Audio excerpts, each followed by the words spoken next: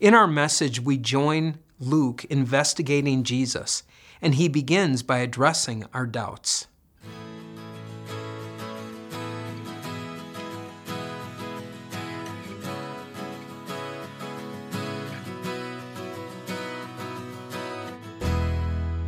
Hi, my name's Dan Slofer. I'm the pastor at Crosswalk Church in Phoenix, Arizona, and I'd like to welcome you as we start a brand new series that's going to last for the next year. And our series is Investigating Jesus, and it's a walk through the Bible, the gospel account of Luke. And we're going to take it one chapter at a time, one verse at a time, and cover the entire gospel. We're very excited about this. And so today, as we begin with Luke chapter 1, verse 1, we're going to go through verse 38. And so my encouragement for you is maybe hit pause, stop for a while, and go read Luke 1, verses 1 to 38 first to get the storyline, and then even listen to it afterwards. As we go through this verse by verse, getting the whole story, I think, will be very valuable for you. We're starting with Luke, and Luke starts at a place that I think I appreciate, and it is, he starts in a way with doubt. And I think he realizes he's very human and realizes that all people have their doubts, that you have your doubts maybe about your job, maybe about your career, maybe about relationships. And with all the doubts that we have, Luke starts by saying, I don't want you to have doubts about God. And so he starts with 1 verse 1 through verse 4. This is what he says. Many have undertaken to draw up an account of the things that have been fulfilled among us, just as they were handed down to us by those who from the first were eyewitnesses and servants of the word. With this in mind, since I myself have carefully investigated everything from the beginning, I too decided to write an orderly account for you, most excellent Theophilus, so that you may know the certainty of the things you have been taught. We know about Luke a number of different things. One is that he was a doctor. One is that he wasn't one of the disciples, but he was a follower of Jesus, and he has both the book of Luke and the book of Acts, which records so many things, so many histories, the history of Jesus and also of the early Christian church. And as a doctor, I'm sure that he was curious about the miracles that he heard about, that he wanted to know more. And notice it says here that he carefully investigated, that he talked to eyewitnesses, and he wanted to have an account that was orderly, that was easy to follow. For what purpose? So that you may know the certainty of the things you have been taught. And as we look at this, that is what we want for you. That's what God wants for you as well. That as we go to what is written in the Gospels and the accounts of Jesus, that you can know with certainty. We have faith and we trust God through faith in Jesus, but also there's an investigative piece. There is history behind this. This isn't just blind faith, but it's the testimony of so many witnesses. Interesting for Luke. As a doctor, as someone who says he's carefully investigating this, I have to believe that Luke had his doubts. And the reason why I say that is because in Luke chapter 1, what we're going to see is an 80-year-old woman-ish, someone around that age, getting pregnant, which is then followed with a teenager who never had sex getting pregnant. And for Luke as a doctor, he's got to be like, you got to be kidding me. And then throw in there a couple appearances of angels. And I'm sure Luke would have said, man, I want to make sure this is true. This is hard to believe. And that is why as we look at this, we want to see the investigation that he did so that we can know these things with the same certainty that he did. The very final thing in verse 3 is where he calls it, he's writing this to a friend, Theophilus. And literally, Theophilus means friend of God. And as we look at that name, it's also a name that we can have too. Friend of God. Through everything that Jesus has done, so friend of God, let's go forward and investigate with Luke and hear what he has to say. He starts at the beginning of where he was able to investigate. So we go in verse 5. In the time of Herod, king of Judea, there was a priest named Zechariah who belonged to the priestly division of Abijah. His wife Elizabeth was also a descendant of Aaron. Both of them were righteous in the sight of God, observing all the Lord's commands and decrees blamelessly. But they were childless because Elizabeth was not able to conceive, and they were both very old.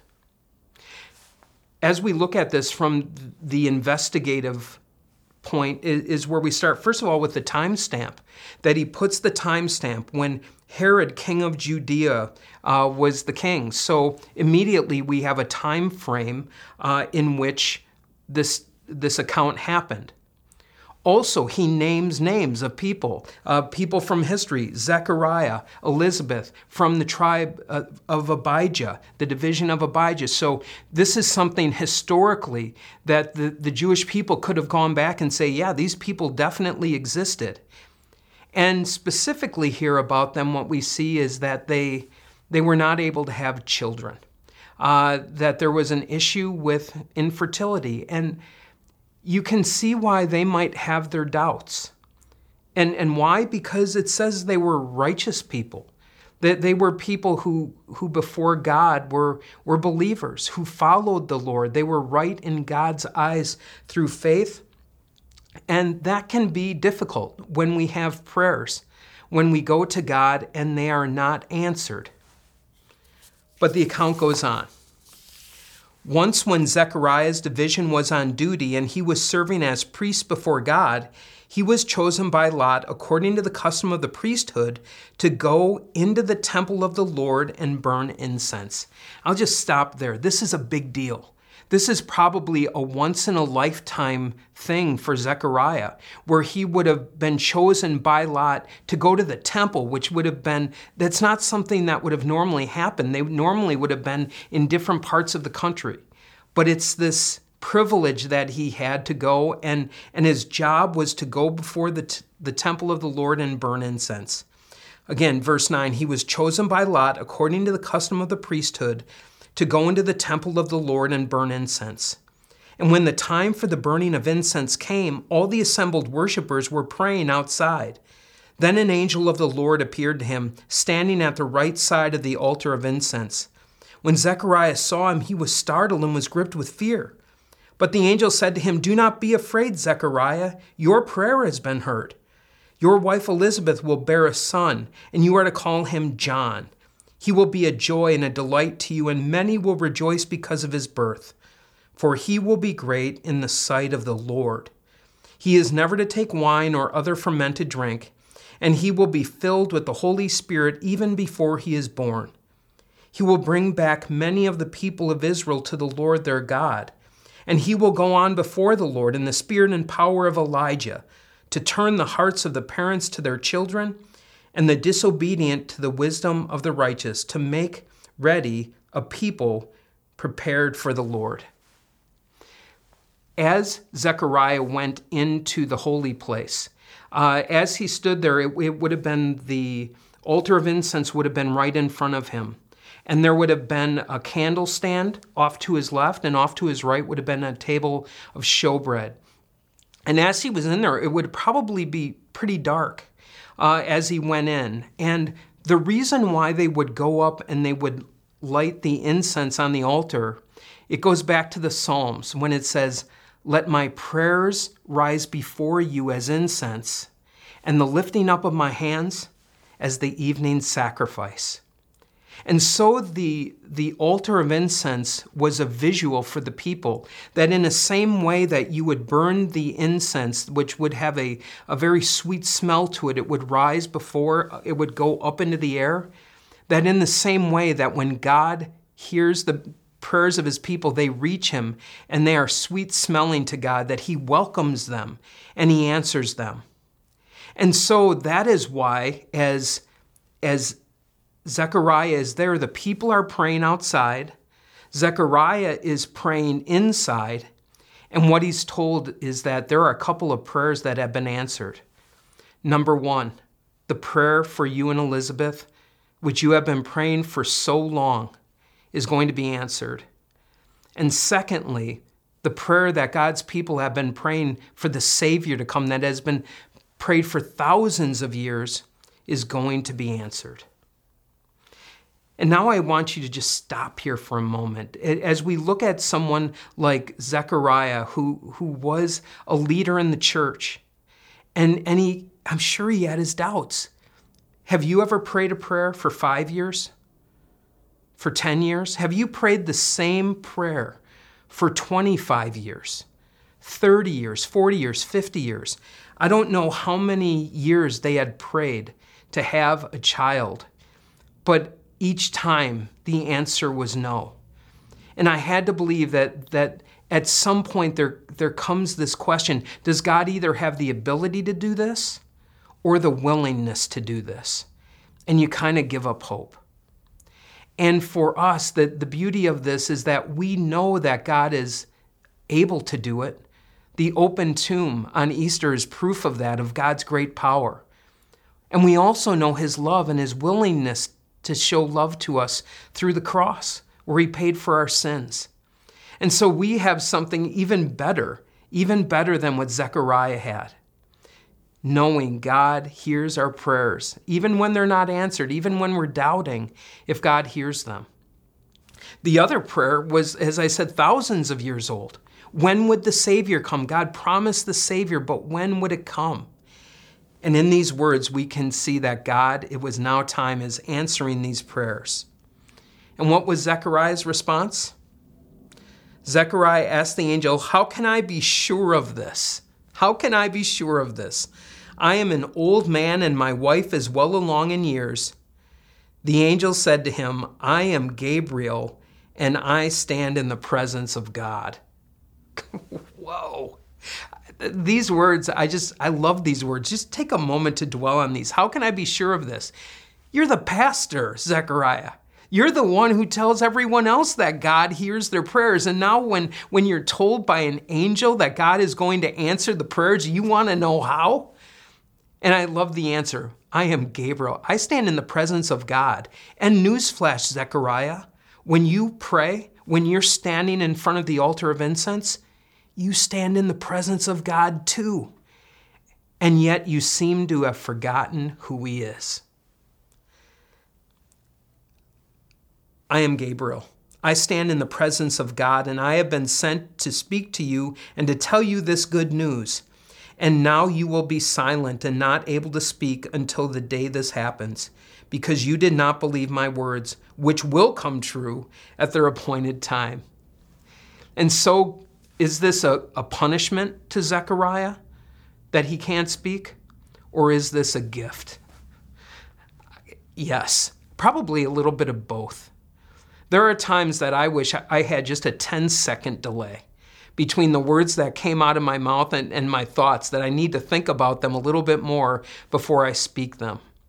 And so Zechariah was given this punishment and gift to simply be able to listen to God's promises, to trust God, to go back to his word, which, as Gabriel says, can be trusted. They can be trusted by Zechariah, and they can be trusted by us. And so at times when you want to question God, how can you do this? I want to know all the details. To simply stand in his presence and accept these promises as true. Meanwhile, we're in verse 21. Meanwhile, the people were waiting for Zechariah and wondering why he stayed so long in the temple. When he came out, he could not speak to them. They realized he had seen a vision in the temple, for he kept making signs to them, but remained unable to speak. So again, people that would have been there, yeah, I remember that happening when Zechariah was on duty. More eyewitnesses of what happened.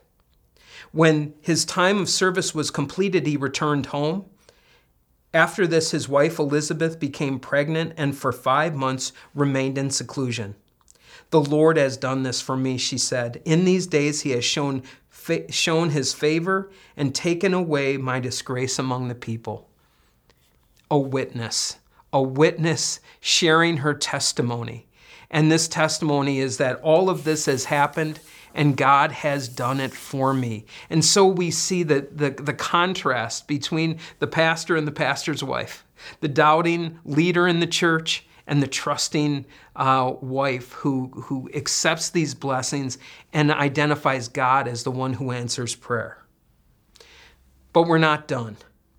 Verse 26, after the 6th month of Elizabeth's pregnancy, timestamp, so now about the timing again, God sent his angel Gabriel to Nazareth, a town in Galilee, to a virgin pledged to be married to a man named Joseph, a descendant of David. Again, recognizing him so they could go back in the records. Yeah, Joseph, from the tribe of David, or from a descendant of David. The virgin's name was Mary. The angel went to her and said, "Greetings, you who are highly favored. The Lord is with you." And what was her response? Mary was greatly troubled at his words and wondered what kind of greeting this might be.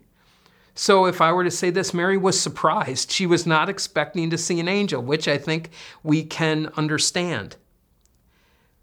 Verse 30, but the angel said to her, "Do not be afraid, Mary, for you have found favor with God. You will conceive and give birth to a son, and you are to call him Jesus. He will be great and will be called the Son of the Most High. The Lord God will give him the throne of his father David, and he will reign over Jacob's descendants forever. His kingdom will never end." Don't miss these. We could spend a couple weeks just on these words of who Jesus is. Coming from Mary, coming from the tribe, or not from the tribe of David, but descendant of David. And as we look at this, that he's going to be a king, but a king in such a different way. He's true God and true man. And as Mary is told, she's the one who's going to be the mother. What is her response? "How will this be," Mary asks the angel, "since I am a virgin?" And again, in these words, she's looking for clarity, kind of understands how the baby thing works, and is wondering how she is going to have this baby. The angel answered, "The Holy Spirit will come on you, and the power of the Most High will overshadow you. So the Holy One to be born will be called the Son of God. Even Elizabeth, your relative, is going to have a child in her old age, and she who is said to be unable to conceive is in her 6th month, for no word from God will ever fail." "I am the Lord's servant," Mary answered. "May your word to me be fulfilled." And then the angel left her. So we see Mary going from surprise to asking for clarity. Exactly what are we talking about here? How is this going to happen? To trusting and belief. May your word to me be fulfilled. As we look at this, and I think Luke would have, at these first verses, and those were a lot of verses, that we can see a story, the story that is going on, that he sees the human side of it with the people who were involved. But I think if Luke were to say what this is about, he would say this is God at work. God at work through his people to bring about his promises. God answering prayers in people's lives so that they would understand that he had the power to take care of their greatest need, which was their need for a Savior.